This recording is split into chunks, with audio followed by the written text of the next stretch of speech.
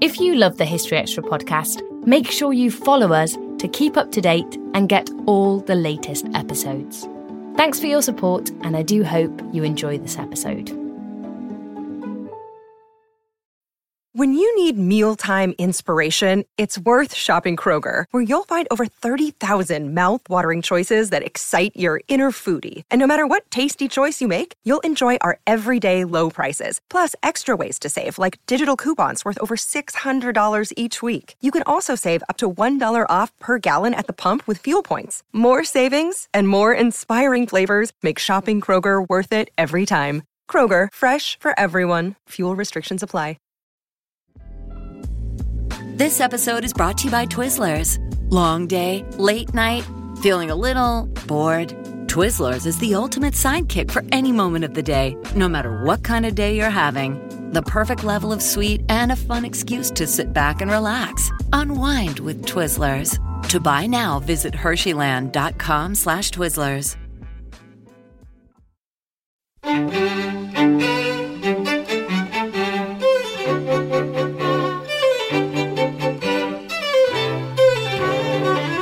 Hello and welcome to the History Extra podcast from BBC History Magazine, Britain's best-selling history magazine.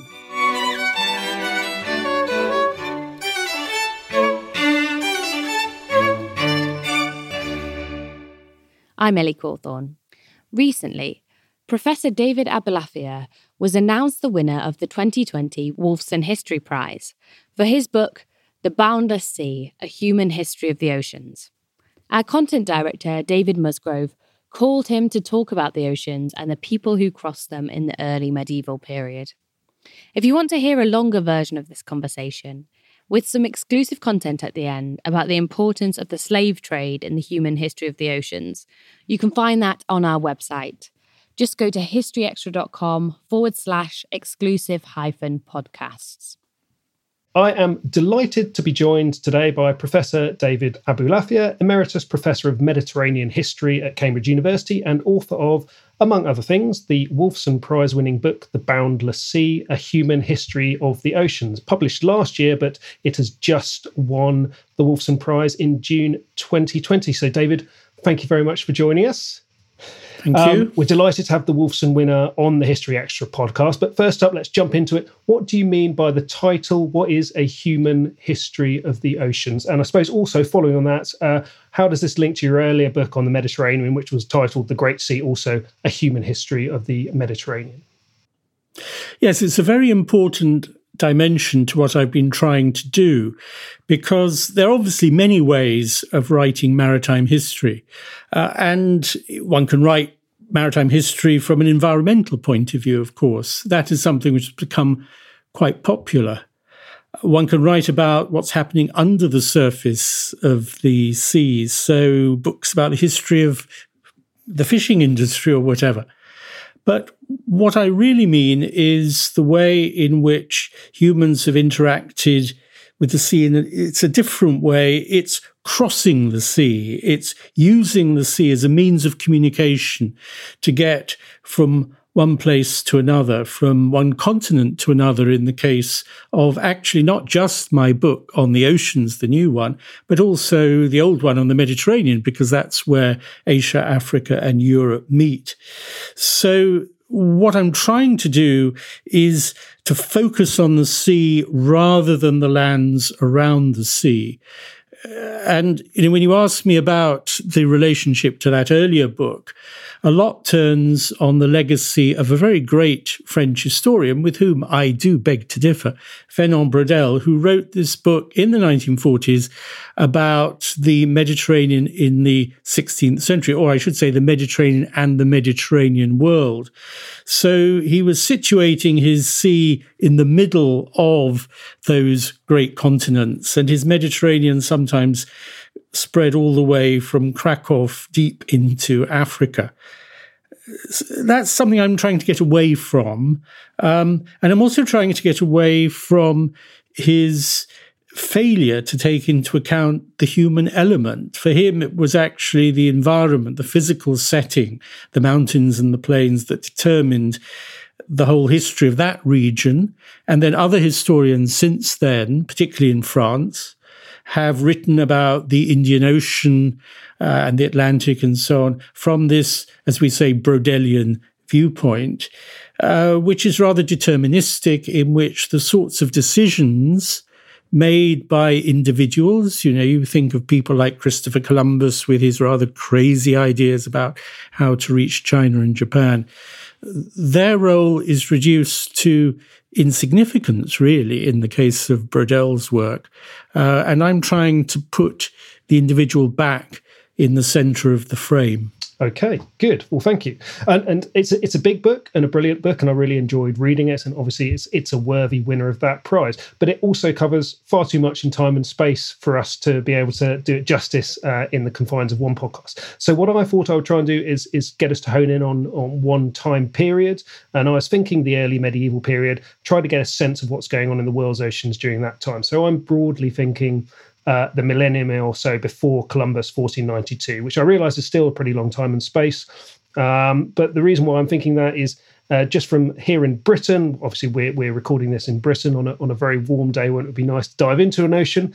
But I'm thinking that people in Britain would probably think of, when they think of maritime history, they would think of the Vikings. Maybe they would think of the Norman Conquest, 1066, and a seaborne invasion, and maybe not think too far beyond that. So I'm hoping that we can maybe just get a little bit of sense of that. Now, one quote that I really like from your preface to sort of get into that is, I'll read it quickly.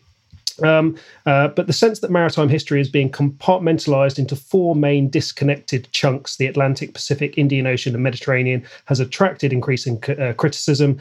This book is an attempt to write the history of the three great oceans together. That does mean in the millennia before Columbus, treating them separately because they constituted free spheres of human movement that were not directly connected to one another by the movement of humans from one ocean to another, even though goods reached the ports of the medieval Atlantic from elsewhere. So that's the kind of the nub of it, isn't it? How connected is this world that we're talking about in this period before Columbus?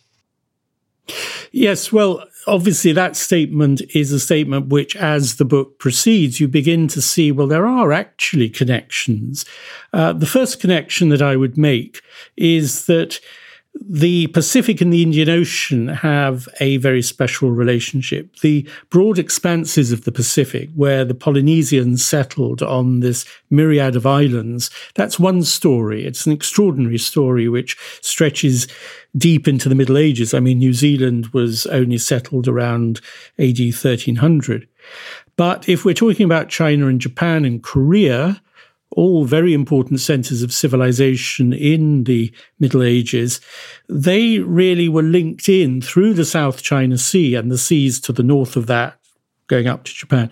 All of that was linked into the Indian Ocean very much. And indeed, the famous spice trade out of what's now Indonesia and Malaysia, China absorbed far more spices than did the Islamic world and Europe in the Middle Ages. So one has to remember that there's a connection there.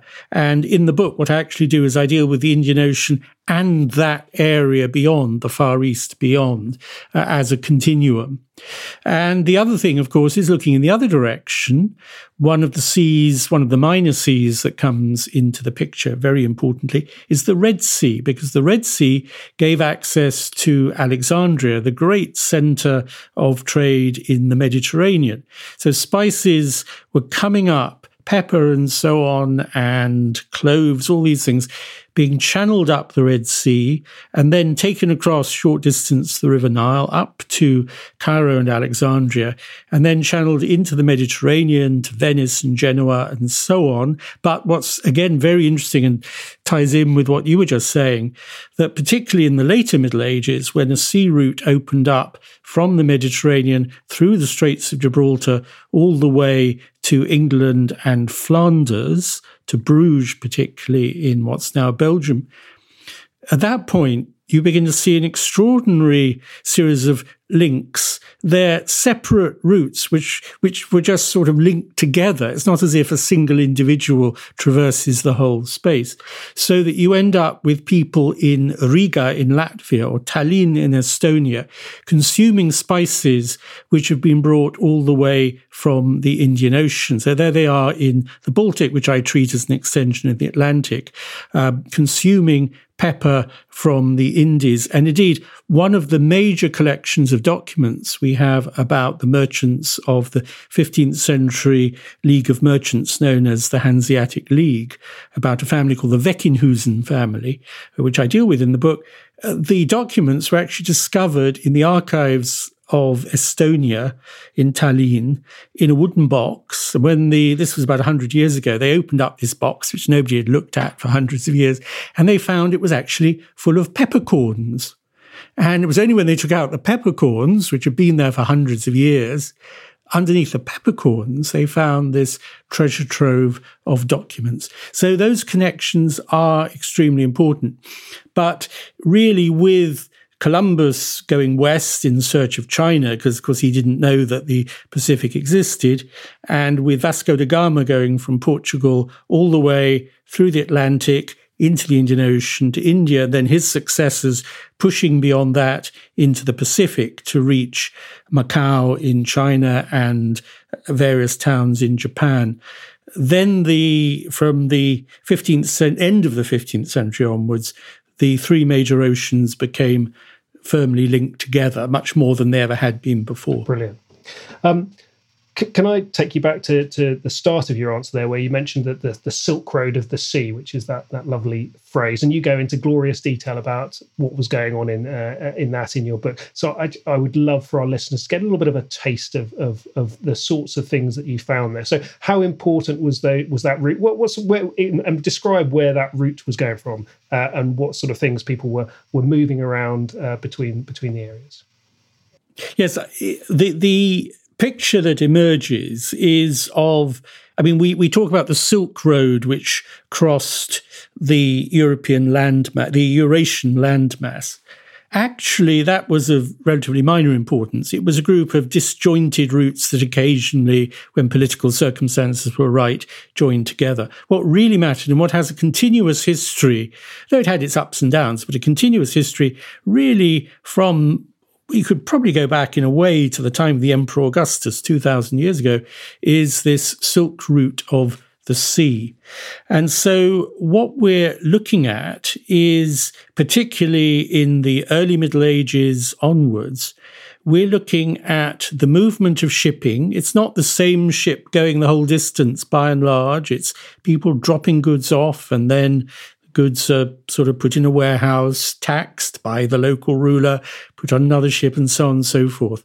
But in stages, large amounts of, Chinese silk is one of the number one products which is carried in the Middle Ages, out of southern China, all the way either round the bottom through the Straits of Malacca, so past Singapore, which by the end of the Middle Ages was a flourishing port, and then round India up the Red Sea, but also enormous quantities of porcelain, because the Chinese perfected this way of making pottery, this exceptionally thin, very beautiful pottery. And it was an enormous demand in all those countries of the world which had not learned how to produce it, or didn't learn for many centuries to come. So one of the things which I find absolutely extraordinary is that in a suburb of Cairo, where we know that in the Middle Ages a lot of Jewish and Coptic merchants lived, and the Jewish documents still survive, many of them are in the University Library in Cambridge, merchant letters from the 10th, 11th, 12th centuries. So this was an area just very much a suburb of one of the largest cities in the world at the time. And underneath part of that, because it's not been properly excavated, 700,000 pieces of Chinese pottery from the Middle Ages have been found. Last time they were counted, by now the number must be much greater. So it gives you some idea of this extraordinary set of links that was bringing China into contact with the heartlands of the Islamic world, and increasingly even beyond that. There's a very famous, very beautiful piece of Chinese pottery in the National Museum in Dublin, which somehow wended its way across. British Museum has a lot of these pieces and so on. And then later on, when we move into the 17th, 18th, 19th centuries, the trade out of China became dominated by tea. That became really the obsession of the Europeans. And again, number of surprises here that one might not have thought this was the obvious place. But Gothenburg in Sweden became one of the very major centres of the importation of Chinese tea in the 18th century. Phenomenal quantities. And then it would be redistributed to places like England, a lot of it ending up in also Boston, famous for the Boston Tea Party at the end of the 18th century, which was, one of the early moments of the American Revolution, and which was all to do with the Tea Party was all to do with the taxation of tea by the British government. So that China connection across the Indian Ocean is something which has had a formative influence on the politics, society, the taste, that's a bit of a pun, but the taste, when we think of tea, of the whole world, actually. And what was going the other way then? So you've got the porcelain and silk coming from China. What if anything, was going back in the easterly direction? No, that's a very good question, because the spice trade, I've mentioned how enormous numbers of spices were being brought up to China from what's now Indonesia. Some of them rather strange ones, like camphor, which was used to make rather sort of strongly smelling incense, that sort of thing. So there were these local routes bringing a lot of that, pepper from India, all that sort of thing. And then a very important dimension to this whole question was also the inflow of bullion, gold and silver being brought by these merchants.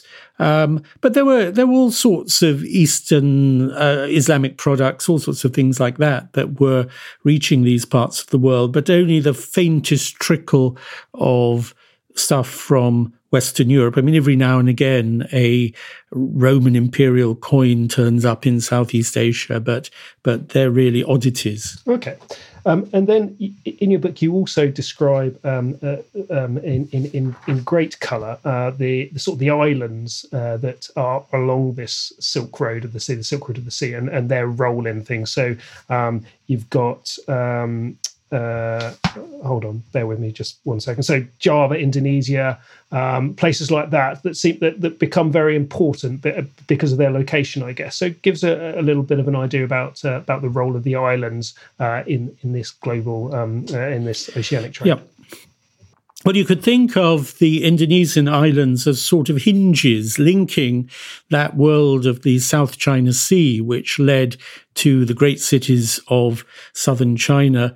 So you've got that direction, and then in the other direction, you've got the wide spaces of the Indian Ocean leading, as I say, all the way to the Red Sea or the Persian Gulf, which was another area which was trading into the Indian Ocean from actually very, very early times. So the most interesting sort of phenomenon, if you like, is the emergence of a maritime empire, as it's often been described, on the island of Sumatra, so to the south of Singapore, across the straits, and on that very big island, with a capital at a place called Palembang.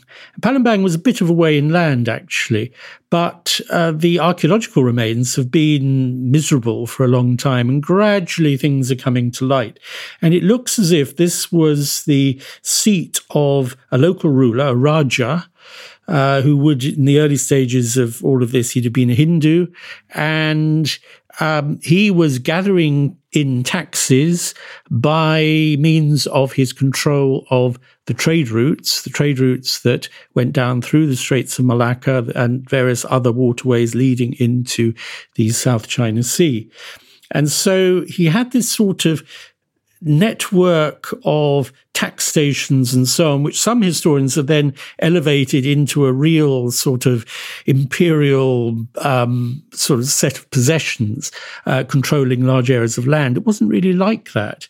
For him, what really mattered was control of the taxes that he could draw from this constant flow of traffic from the Indian Ocean into the South China Sea and vice versa. And we have some extraordinary stories of merchants who are trying to get to China and are sort of arrested either by the Raja of this little empire, Srivijaya, or by the rulers of Java, put to death because the rulers decide to confiscate all their wealth.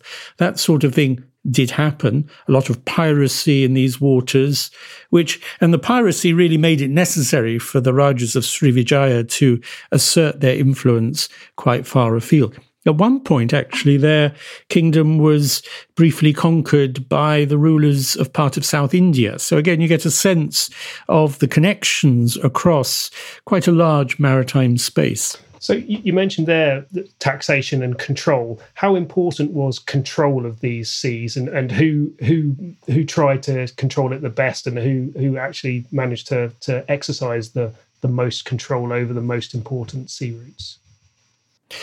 The whole question of control of the seas is one of the most difficult and controversial ones, actually, because some historians have maintained, and you can see why, that controlling a sea is actually something which is extremely difficult to do. I mean, controlling a large sea, how do you actually, when you only have ships which are scattered across this enormous surface, how can you actually impose your will on movement across that surface? So there are enormous numbers of challenges which tend to be met by the building. The Portuguese built a lot of forts along the coasts of South Arabia, what's now the United Arab Emirates.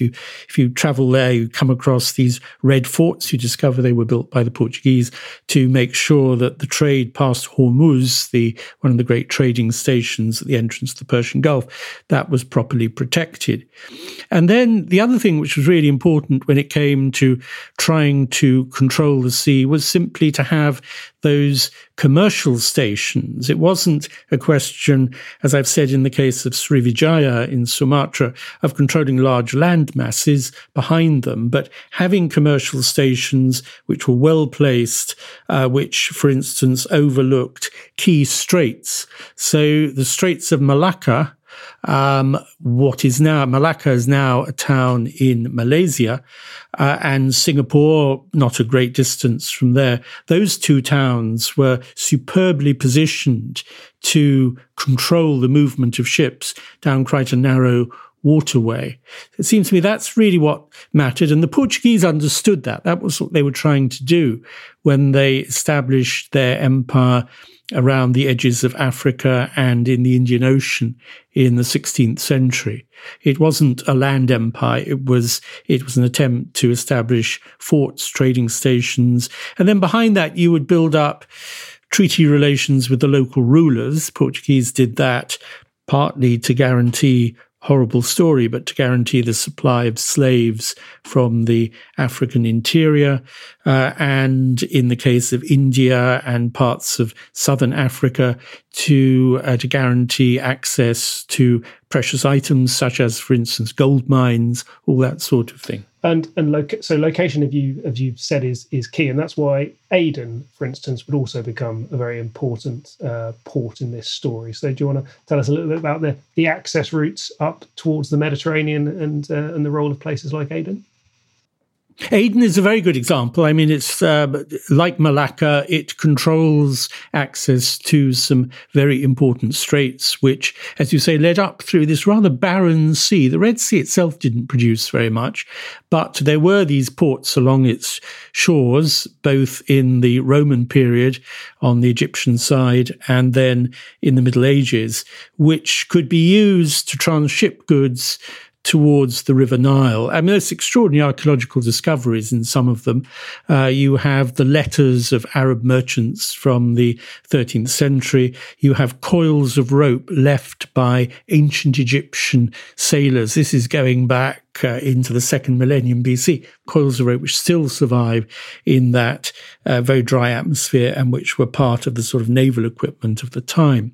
But Aden was extremely important because that was one of these points, as I said, with the Silk Route of the Sea, you tended to move around in stages. And this was a place where you could sort of stop off, you could move in various directions because merchants would very often want to move down the coast of East Africa. I've mentioned the search for gold, but also very important was ivory, and African elephants, I regret to say, were obviously the target of some of those merchants. So you could do all of that from Aden, and you could also move eastwards towards India because the Greeks had already perfected, they knew enough about the monsoons. They'd perfected knowledge of the route across, which meant you could cut right across that part of the Indian Ocean to reach South India very quickly without having to edge along the coasts of South Arabia and what's now Pakistan and so on. So it had an enormous significance. It had its own dynasty in the Middle Ages for quite a long period. So that also you get sort of struggles over who should control it. And then Turks came in later, and obviously that became a live issue because the Portuguese had their ambitions in the region too. So when was Aden's heyday? When was its height? Well, I would say the heyday, and this takes us back to those merchants I mentioned from Cairo, the Jewish merchants whose letters survive in enormous quantities. And we know that although they lived by and large in Cairo, they often went and settled for a while in Aden and further afield. I mean, we have one who spends about 18 years or something in South India. But Aden was the obvious base for them. And so we have a lot of information about the trade there and also about the politics, because you had attempts by various external forces to conquer the city. And, so you have these descriptions of the defense of Aden, which sounds as if it was quite easy to defend because Aden the city is built in a crater, which makes it extremely hot at the height of summer. But around that, they had lots and lots of walls. The gates were tightly controlled, partly to prevent smuggling. So they managed, by and large, to hold off these attackers. We have quite a detailed description in these letters from Cairo, an attack in the 12th century. Okay, so sort of 12th century, 11th century? I'd say, yes, sort of 1050 to 1150, something like that. Still to come on the History Extra podcast. What he was actually trying to do was to make the world aware of the cultural supremacy of China and that it was the greatest power on earth. So it was a sort of soft power, show respect to the Chinese emperor, acknowledge that the emperor is the appointment of sort of God or the gods, who stands above all the rest of humanity.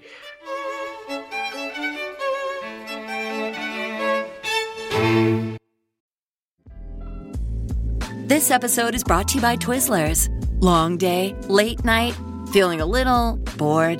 Twizzlers is the ultimate sidekick for any moment of the day, no matter what kind of day you're having. The perfect level of sweet and a fun excuse to sit back and relax. Unwind with Twizzlers. To buy now, visit Hersheyland.com/Twizzlers.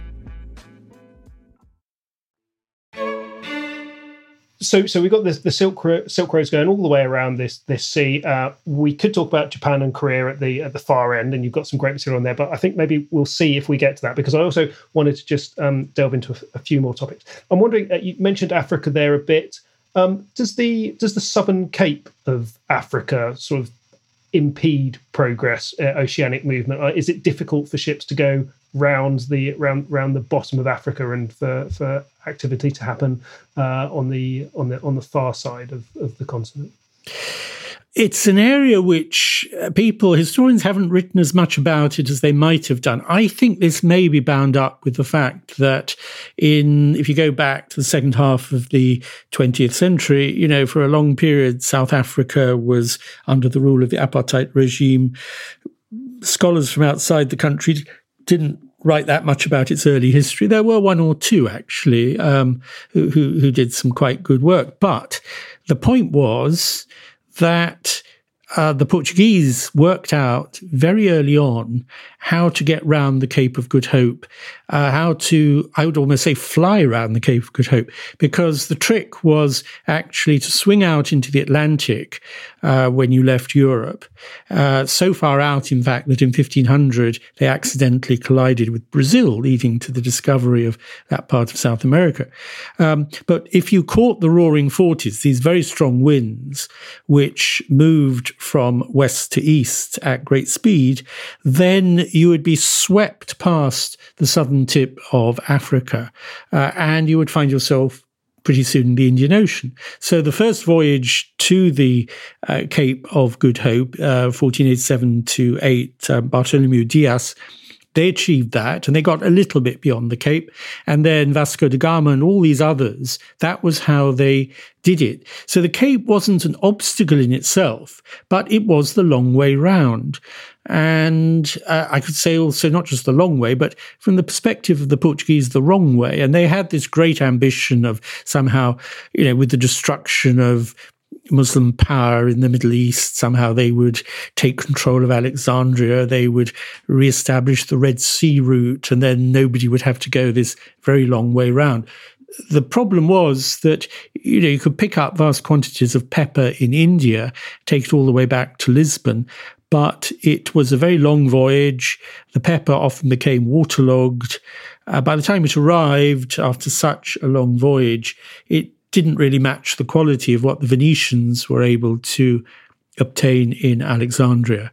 So there was always this ambition to sort of take Southern Africa out of the picture, but of course it never materialized. But the picture you've described earlier of where through all these short hops that we've got connections all round from Asia and up into Europe. But I'm wondering, does that mean that Western Africa kind of slightly misses out on that? Because to get from Western Africa, you're either going up into the Med, which is probably difficult in terms of winds. I'm getting beyond my nautical knowledge there, or you're having to go down and go around the Cape of Good Hope, which until the Portuguese had worked it out was more difficult. Yeah, West Africa there's some very curious aspects to that, because the peoples of West Africa, the Berbers and other peoples, the sub-Saharan population further down, they didn't set out to sea, although enough of them arrived in the 7 Canary Islands to establish a human population there. We don't know in what circumstances, and then lost knowledge of the sea. West Africa in itself doesn't seem to have much of a maritime history, therefore, until the Portuguese began to establish bases as they marked out the route down to the gold mines of the southern part, where West Africa sticks out. So we're talking about Ghana, places like that. And they needed to have, tying in with what I said earlier, they needed to have these fortresses, trading bases, and so on, all the way along the coast of West Africa. Coming back from West Africa, again, you had to master the winds. So what they would do is they would swing out, if they were trading down to the Canaries, which got onto the map effectively in the mid-14th century, they'd swing out, and this is how they became more and more aware of those uninhabited islands. Madeira, which had an enormous future as a centre first of sugar production and then later on wine production. And beyond that, the Azores, even further out in the Atlantic. But to get back to Portugal, it actually made sense to go in that direction, northwest, away from Europe, and then catch the winds. So they were very adept at all of this. But West Africa was basically seen as an area, if it was going to be exploited, that would be because it was thought to be the source of enormous amounts of high-quality gold. Well, it was actually. But the gold was in the interior, so somehow you had to get to that. You had to get to points along the coast, which would give access to the interior. Okay. So you've painted a picture there of lots of connections, but connections made through probably short hops or people moving from one place to the next, and then cargoes and people being replaced. So I'm just wondering. I was chatting to a historian the other day about a brilliant Anglo-Saxon Mappa Mundi from the early 11th century. It's a lovely document. I'm sure you're familiar with it, which it shows the world in the 11th century, with England and Britain kind of more prominent than they might be otherwise. And it must be based on classical sources, I'm sure. But how much would people either in England, in Britain, or elsewhere know about where these objects were coming from? So something's coming from China, but it's coming in short hops, and then it ends up in, say, Cairo. Does someone in Cairo know very much about where it's come from and the people and the places where it's actually originally derived from? In the Islamic world, they would have known a little bit, because there were these stories which are recorded in travel diaries, also in folk tales. And so we've got Sinbad the Sailor with his voyages as far as China, all that. So they knew about China. There was enough contact with China for them to be able to say something about it. But the further west you went, yes, much less was known about it. And by the time you get to the late Middle Ages, by the time you get to Columbus, what are they relying on? They're relying basically on one possibly reliable source, which was Marco Polo's account of his travels in the late 13th century. And then there's John Mandeville, a later account, which was written in what's now Belgium and was, I would say, completely invented, but it was just an attempt it was work of fiction, basically. So Columbus, for instance, he took Polo extremely seriously, and this was his guide to the world that he was trying to discover. It was the only account, for instance, that they had in the West of Japan.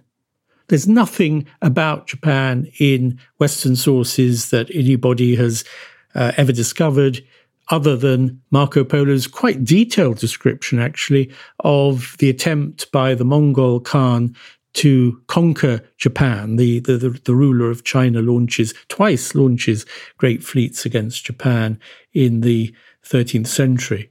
So it was all extremely vague what they knew about these worlds. And even, if one turns to the Norsemen, people call them Vikings, but to me, Vikings are aggressive warriors. These are settlers from Scandinavia. You look at them and their knowledge, because they did get to North America, and they spent over 400 years living in Greenland, which geologically is part of North America, really. They didn't really have any idea what it was. These were just remote islands. In one source, we even find their discovery of America, Vinland, being described as part of Africa, which really does imply a rather strange view of the geography of the world. But we shouldn't infer from the fact that you find a bit of Chinese porcelain somewhere interesting a long way from where it's originated from. We shouldn't infer any element of globalization or an awareness on the part of those people where they're living of anything about the rest of the world. We can't infer that from finding artifacts. Yeah, well, this concept of globalization, of course, has aroused a lot of controversy because there's so many different ways of using the term. If one means by globalization that economic activities in a place like China are having a sort of ripple effect that reaches as far as the Mediterranean world, then actually, you can make your case. I've mentioned my 700,000 pieces of pottery found underneath Cairo. But attempts to show, there's actually been a recent attempt, this would involve talking about another book called The Year 1000, which has come out recently, an attempt to show that the world became much more connected around the year 1000, all the way from China. The author even argues as far south as the Maya temples in Central America, which she believes various Norse travelers got to. it depends, if you're talking about a connected world, if you mean globalization in that sense, yes, it's actually a phenomenon that reaches very far back in time, and we can see something of that even in the ancient world. If we mean what economists might mean by it, but really sort of thinking about the way in which prices and wages at one end of the world help to determine prices and wages at another end of the world, then obviously the picture is more difficult to establish a case. Okay. That's Valerie Hansen, the book you're referring to, isn't it? Valerie Hansen, yes. It's a very lively book. She's been on this podcast, actually, if anyone wants to listen to her give her thoughts. She was on a few months ago. One of the things in your book is that I think you say something like the heroes of your story, if there are heroes, are the traders rather than the explorers, which is an interesting phrase and way of looking at it. So you've talked a lot about trade here and about the movement of trade, and I guess traders don't tend to get the heroic records, do they? So we maybe don't know so much about them, particularly if they're moving in short hops. So is trade the key story here? Is there not much in the way of military initiatives or even exploration? Is exploration a sort of a concept in the early medieval period that people would recognise? Yes, they would recognise that. But it seems to me that if we're actually looking at how things develop over time, I mean, there are sort of accidental discoveries. The whole question, for instance, of the Vikings arriving in Iceland. I just was reading very, very recently, there's a case being made by archaeologists in Iceland that they got there much earlier than we generally assume. They used to go there, I don't know, to pasture their sheep or something at various times of the year. And also to get walrus ivory. So there are these sort of accidental discoveries which might lead to casual contact. Again, the Norse in North America, very brief period of casual contact down the coast of North America, more intensive contact across the water from Greenland, because they used to go into what's now northern Canada to collect wood for hundreds of years. That's, in a sense, is not really discovery in the sense that this knowledge is not diffused. It comes back to what you were asking earlier about, what do people know about China? The people who maintain the regular rhythm of contact, that's what I find particularly interesting. It's these commercial contacts over long periods of time. So to give you an example from the end of the Middle Ages, right? Christopher Columbus reaches the Caribbean in 1492. He establishes himself on the island of Hispaniola, now Dominican Republic and Haiti, and that begins to export gold and cotton and some other goods towards Western Europe, towards Spain. But what's really striking is how within a few years, within 10 years or so, the regular movement of ships, the number of ships that are going back and forth across the Atlantic, across a route which nobody had dared to try in previous centuries. And once they've actually worked out, once the explorers have worked out basically how you do it. Or to give another example, the Portuguese going down the coast of West Africa. You had to work out how to do it because there are lots of sandbanks. There was one particular one, Cape Bojador, off the coast of, I suppose it must be Western Sahara, whatever that part of the world is now called. And everyone was terrified of going beyond that. And we're always told, well, they thought there were monsters beyond Cape Bojador. But actually, the real issue was that these seas seemed to be impossible to navigate because, there were all these sandbanks and obstacles. But once you'd actually mastered all of that, and then you could keep up a regular flow, and the routes became incomparably less dangerous as well. For the pioneers, for the explorers, the rate of loss was extremely high. You think of Magellan and the large number of, the great majority of the sailors dying on the voyage, including Magellan himself. But once these routes become regularly established, and that's the work of the traders. Now, when you talk about the traders, there's another dimension, of course, because to me, trade isn't just about making a profit. That's an important part of it. It's also about the cultural impact which we see. So if we take the example of Chinese trade with Japan in the Middle Ages, the enormous cultural impact of that trade, the development of Buddhism in Japan, all sorts of features of Japanese culture which are derived from, in a very modified form generally, Chinese culture, including the writing system, for instance. And those things are being transmitted very often by sea. The Indian Ocean brought Buddhism and Islam right across to parts of the Far East, to Southeast Asia. So all those cultural contacts, to me, are of enormous importance. When we talk about porcelain from China again, or the tea from China, the way in which the fashions within Europe in the more modern period are being moulded by these contacts across the oceans. I've already thrown in one anachronistic term of globalization, so I might as well go with another. So is that kind of soft power then, in a way, this sort of spread of ideas and culture? Well, it can be. I mean, there's a great example of soft power in the book, which, I mean, it doesn't look like soft power because, according to the sources, tens of thousands of soldiers and ships are involved. And this is the famous Ming voyages in the early 15th century, the Chinese voyages led by the Admiral Zheng He, which went as far as East Africa. Indeed, some of the sailors even got to Mecca because some of them were Muslim. What was the Ming Emperor trying to do? He wasn't trying to establish direct rule over people in countries like Bengal and Somalia and so on.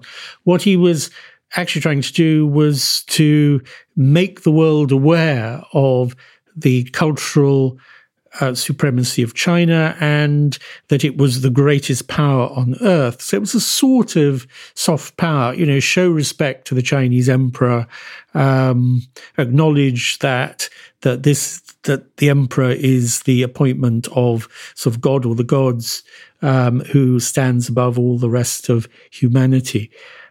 So we do have cases of that, certainly, yes. And rulers in the Middle East far back in time, all that sort of thing. I've got. I knew I'd have far too many questions, so I'm gonna just. There's a couple more I'd love to just tackle if you've got time. Disease. So right now we're in, coming out of the throes of COVID-19. Hopefully, one of the most famous medieval diseases, Black Death, of course, possibly moved around by boat, by sea, by traders there. How much of a story is the spread of disease as a vector through oceanic travel? How far does that come through in your book? It does come through. The great example of this is the way in which the population of the Americas was ravaged by diseases brought from Europe, smallpox, and probably measles, all sorts of diseases that were much less lethal within Europe than they were within this unprotected population of the Americas. But there's also a positive side. Can I mention that? In one chapter, I deal with the building of first the Suez Canal and then the Panama Canal. And the building of the Panama Canal in the late 19th, early 20th century, it opened in 1914. This actually led to the eradication of disease. The physical conditions were appalling. There was yellow fever. That was only one of the diseases you were liable to pick up in that part of the world. Malaria, everything. And the building of the canal gave medical scientists the opportunity to look at what was happening, to realize, for instance, that the way standing water was just being left around, sometimes just for decorative purposes, potted plants, things like that, was allowing mosquitoes to flourish, all this sort of thing. So they actually managed to eradicate yellow fever in that part of the world. So it's not all a bad story, but inevitably, as we see in our own day, long-distance contact, does lead to the spread of disease. And the worst examples that we know about, I say examples because there's more than one, are bubonic plague, particularly the Black Death of the middle of the 14th century, with a mortality within Europe, Mediterranean of maybe 50%. That was David Abulafia. His book, The Boundless Sea, A Human History of the Oceans, is on sale now, published by Alan Lane. If you want to hear a longer version of this conversation, you can find that on our website at historyextra.com/exclusive-podcasts. In the exclusive web content, Dave Musgrove took the conversation beyond the early medieval period, which was the focus of this podcast, to ask Professor Abulafia for his views on how far the story of oceanic travel was driven by the slave trade. That's at historyextra.com/exclusive-podcasts. Thanks for listening. This podcast was produced by Ben Hewitt and Jack Bateman. Tune in next on Friday when Alice Proctor will be discussing the colonial history of Britain's museums.